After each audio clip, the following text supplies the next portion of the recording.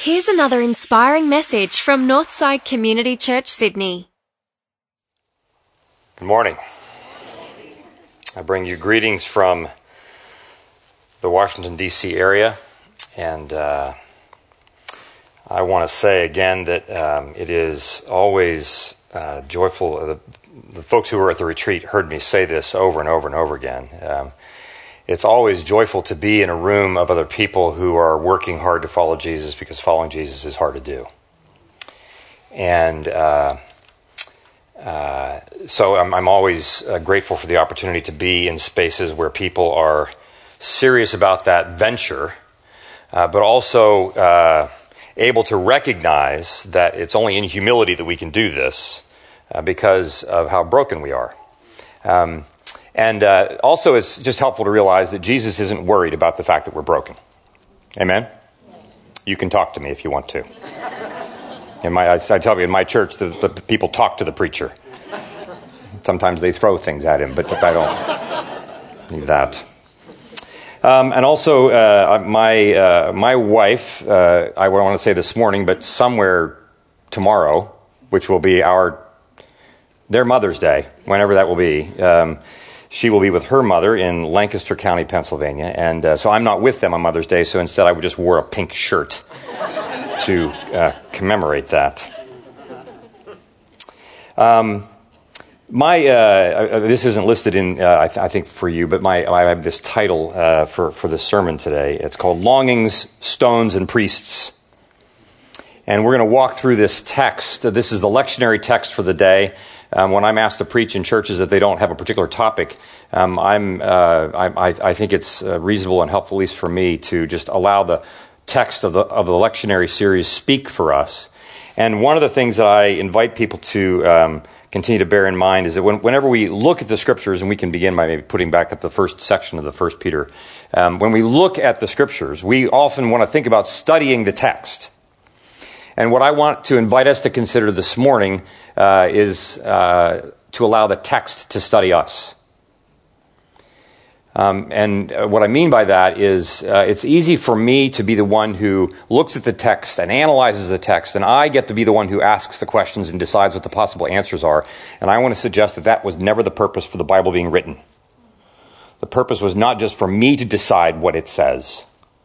The purpose was for it to decide what is being said about me and within me. This is God's work doing work in us if we are open to that. And it's hard to do that because, frankly, I'm sure that there are places and parts of my heart, which we will see in just a moment, in which it's I might even be witting about this. I might be unconscious about this in my resistance to the capacity of the Holy Spirit to come and speak to me, to say things to me that are both of comfort, but also things that can be difficult and challenging, because Jesus is serious about growing us up into himself.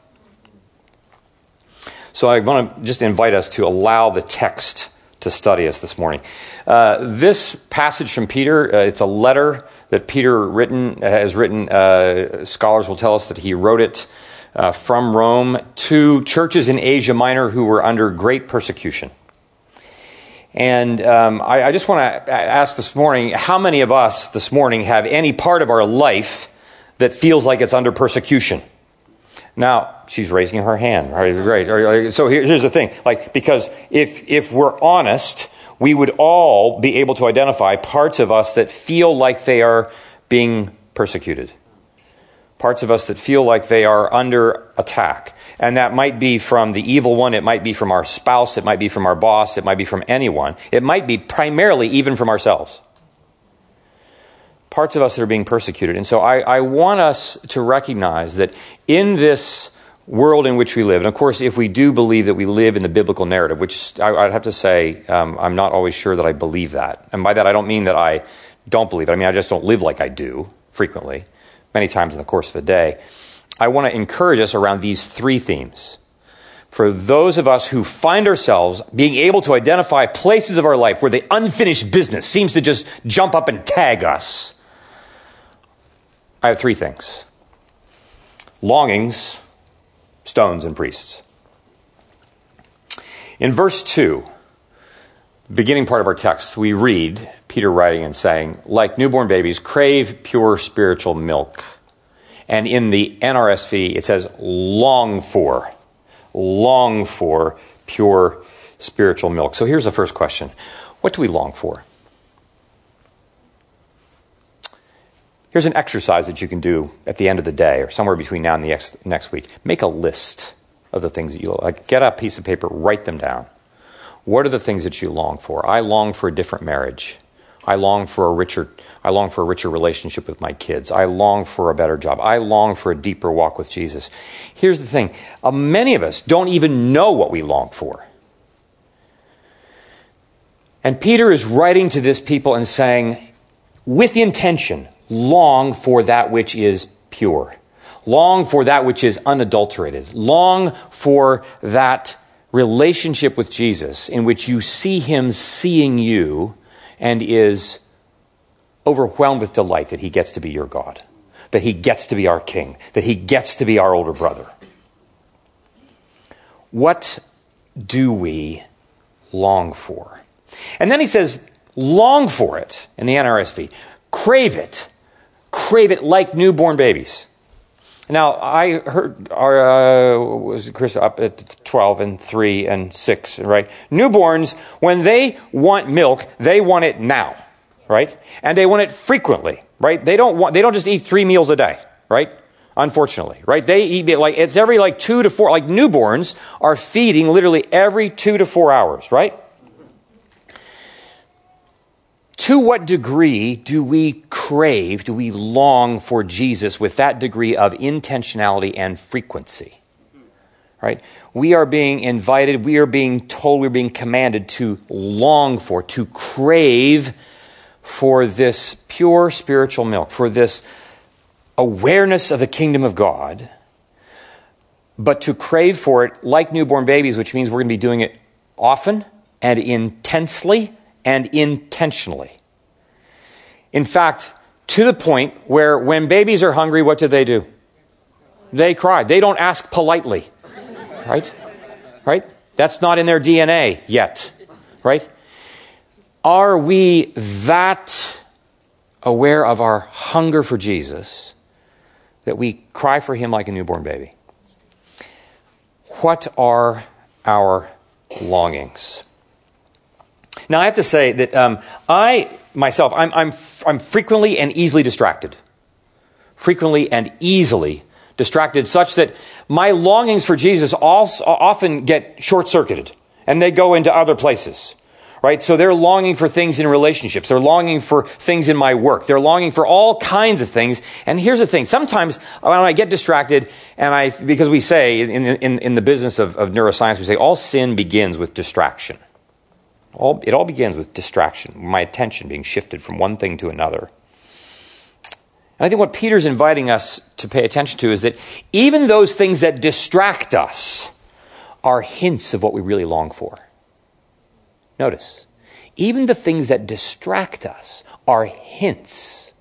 God does not leave himself without a witness. So even when I think that what I'm longing for is sex, it's easy for me to say, well, I'm longing for sex and that's not God, so that's got to be bad. No way. You can laugh at that, right? I'm longing for other things, and I think because it's not Jesus, it's bad. I want to say, there's nothing that you deeply long for, even in the things that distract you, that is not God trying to come to find your heart. Even when we are distracted, Jesus is coming to find you. Now, this version says, now that you have tasted that the Lord is good. But I want to ask this, again in the NRSV, it says, if you have tasted that the Lord is good. Now that you have tasted, if you have tasted that the Lord is good. So crave this, if you've tasted that the Lord is good. Now, I just want to suggest, we read the Bible, we read about Jesus, and we would say, there's the evidence is clear. He's a good man. Would you agree? Right? And we would long for that. But here's a challenge. I'm going to tell you a story. I was about 7 years old. And in my house, I was the youngest of 3 much older brothers. And they were 18, 16, and 11 when I was born. And they were all out of the house by the time I was about 5 years of age and married with kids and so forth. And in my house, growing up, we all knew that there wouldn't be a pet in the house. You couldn't have a pet in the house. Now, my father had grown up on a farm and was an animal lover, but believed that animals belonged outside, right? Not in the house. But my brothers decided that they wanted to get Curt a dog for Christmas when I was 7 years old. Now, I don't have an explicit memory of this. I have memory of this because of the story that has been told to me over and over again. And we had this little 8mm film footage of me, Christmas morning, walking into the camera's viewfinder, walking over to a red box, picking the box up, and out jumps this puppy, right? Because my brothers had said to my mother, look, we want to get Curt a dog. And she said, it's fine. You get the dog. I'll take care of your dad. I'm not sure what that was supposed to mean, all right? So Christmas morning comes, there's the dog. I am out of my mind with delirium. I can't believe it. You know, it's like the second coming. I mean, this is just because somehow someone has altered Thompson's like mindset. And I'm just wildly excited. And by 3 o'clock that afternoon, the dog was gone.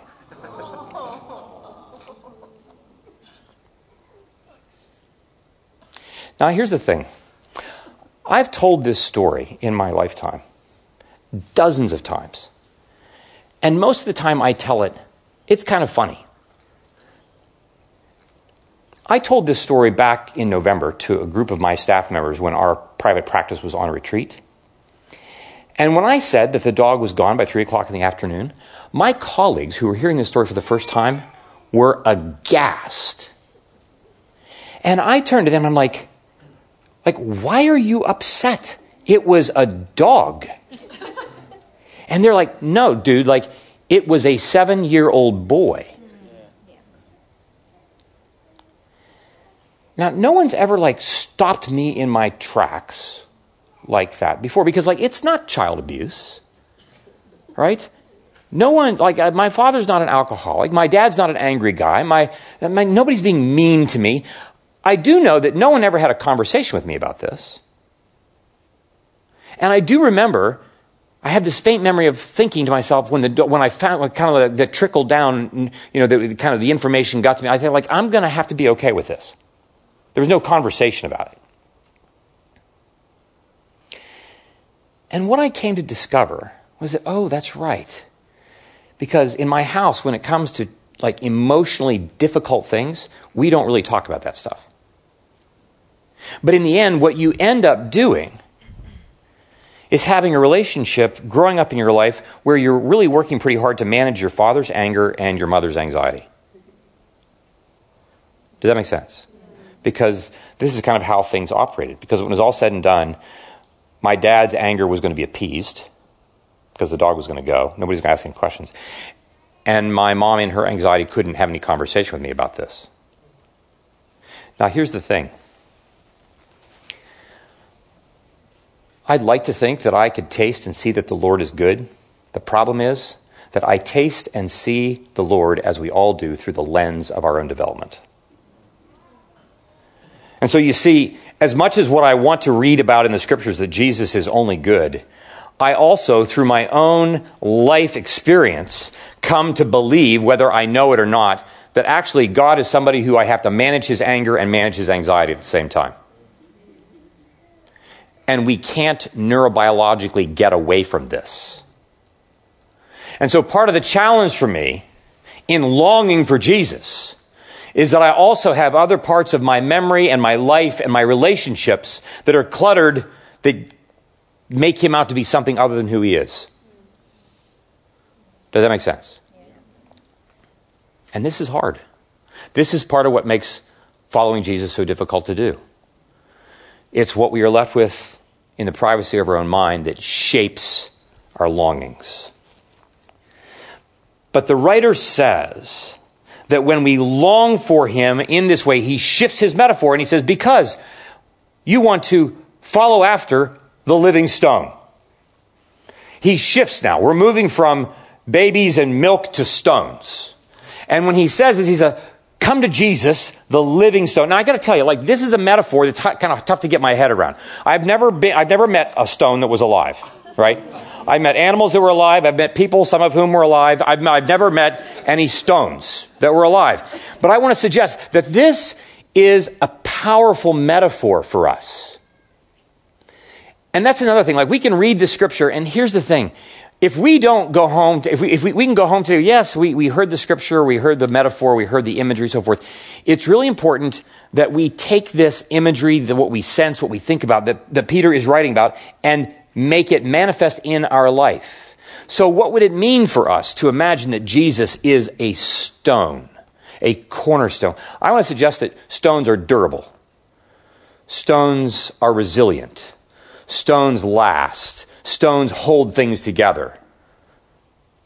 Stones are used to build things. Stones are things on which we can stand. Stones are things that we can trust. But they're also living. They're not unfeeling. They're not uncaring. They are pulsating. They are vibrant. They long to know you. But it's also true that there is the part of me that wants to decide how Jesus comes to know me, wants to decide who he is like. I want to decide who Jesus is on my terms. And this is part of the problem, too, with like dealing with a living stone. Sometimes when he encounters you, like granite is hard, right? He comes and finds things and asks us to make changes. He makes demands on us. And he does so kindly but firmly with no compromise. Where are those places today where both the durability of Jesus is something that you want more of, but also you are clearly encountering the possibility of his hardness coming, making demands on us? And then notice, the writer says, because you also are living stones. Remember, we become what we pay attention to. We become what we long for. If I'm longing for this milk, if I'm longing for this stone, I become one. I become this very thing that the writer is asking people to pursue in Jesus. But he also notices that he's not just talking to a collection of disconnected stones. It's not just like a pile of stones out there. Right? You're not that. For you are a group of living stones being built into a house. Anybody here ever seen houses built out of stone? You like those stones? Like, yeah, I love those. These, in the East Coast of the United States, where older houses, like these stone houses are just gorgeous. And I want to suggest to us that this is what God wants to do. He doesn't just want to make you durable, and he doesn't just want to make you vital and alive and pulsating. He wants to make you into that, and make you into that, and bring you together into a house. And that house is a living, durable home. But here's the thing. I mean, this is both beautiful and it's hard, because I don't want some of the stones that he's putting in my house. Right? Because like if you're in a room that is like has 10 people in it, somebody doesn't want somebody else to be a stone in the house. In the same way that there are parts of me that I would really rather Jesus just cut out. To which he says, nope, I'm not doing that. We're going to heal everything.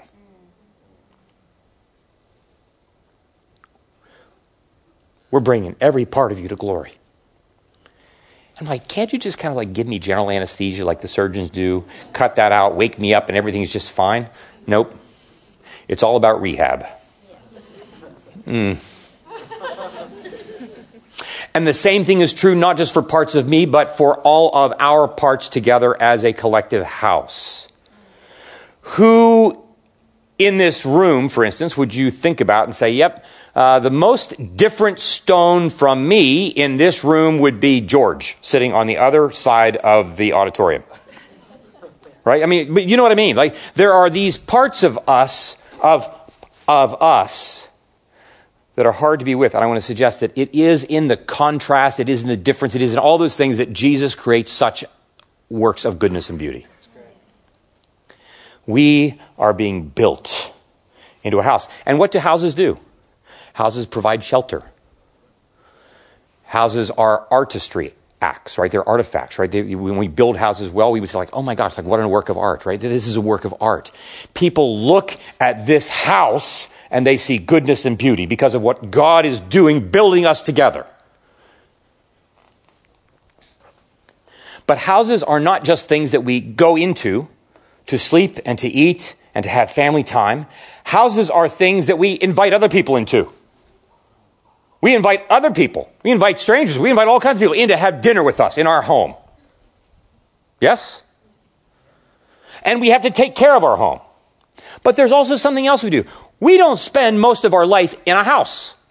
A house is a place that we spend important time in order for us to go out to live our life. This house that Jesus is building is intended to send us forth into your vocational places, whether you're going to be a mom or an artist or an architect or an engineer or a carpenter or a teacher or a physician or a lawyer. Whatever we're going to do, we're going out from our house to tell people about how cool it is to live in our house. And they say, like, can we come over for dinner?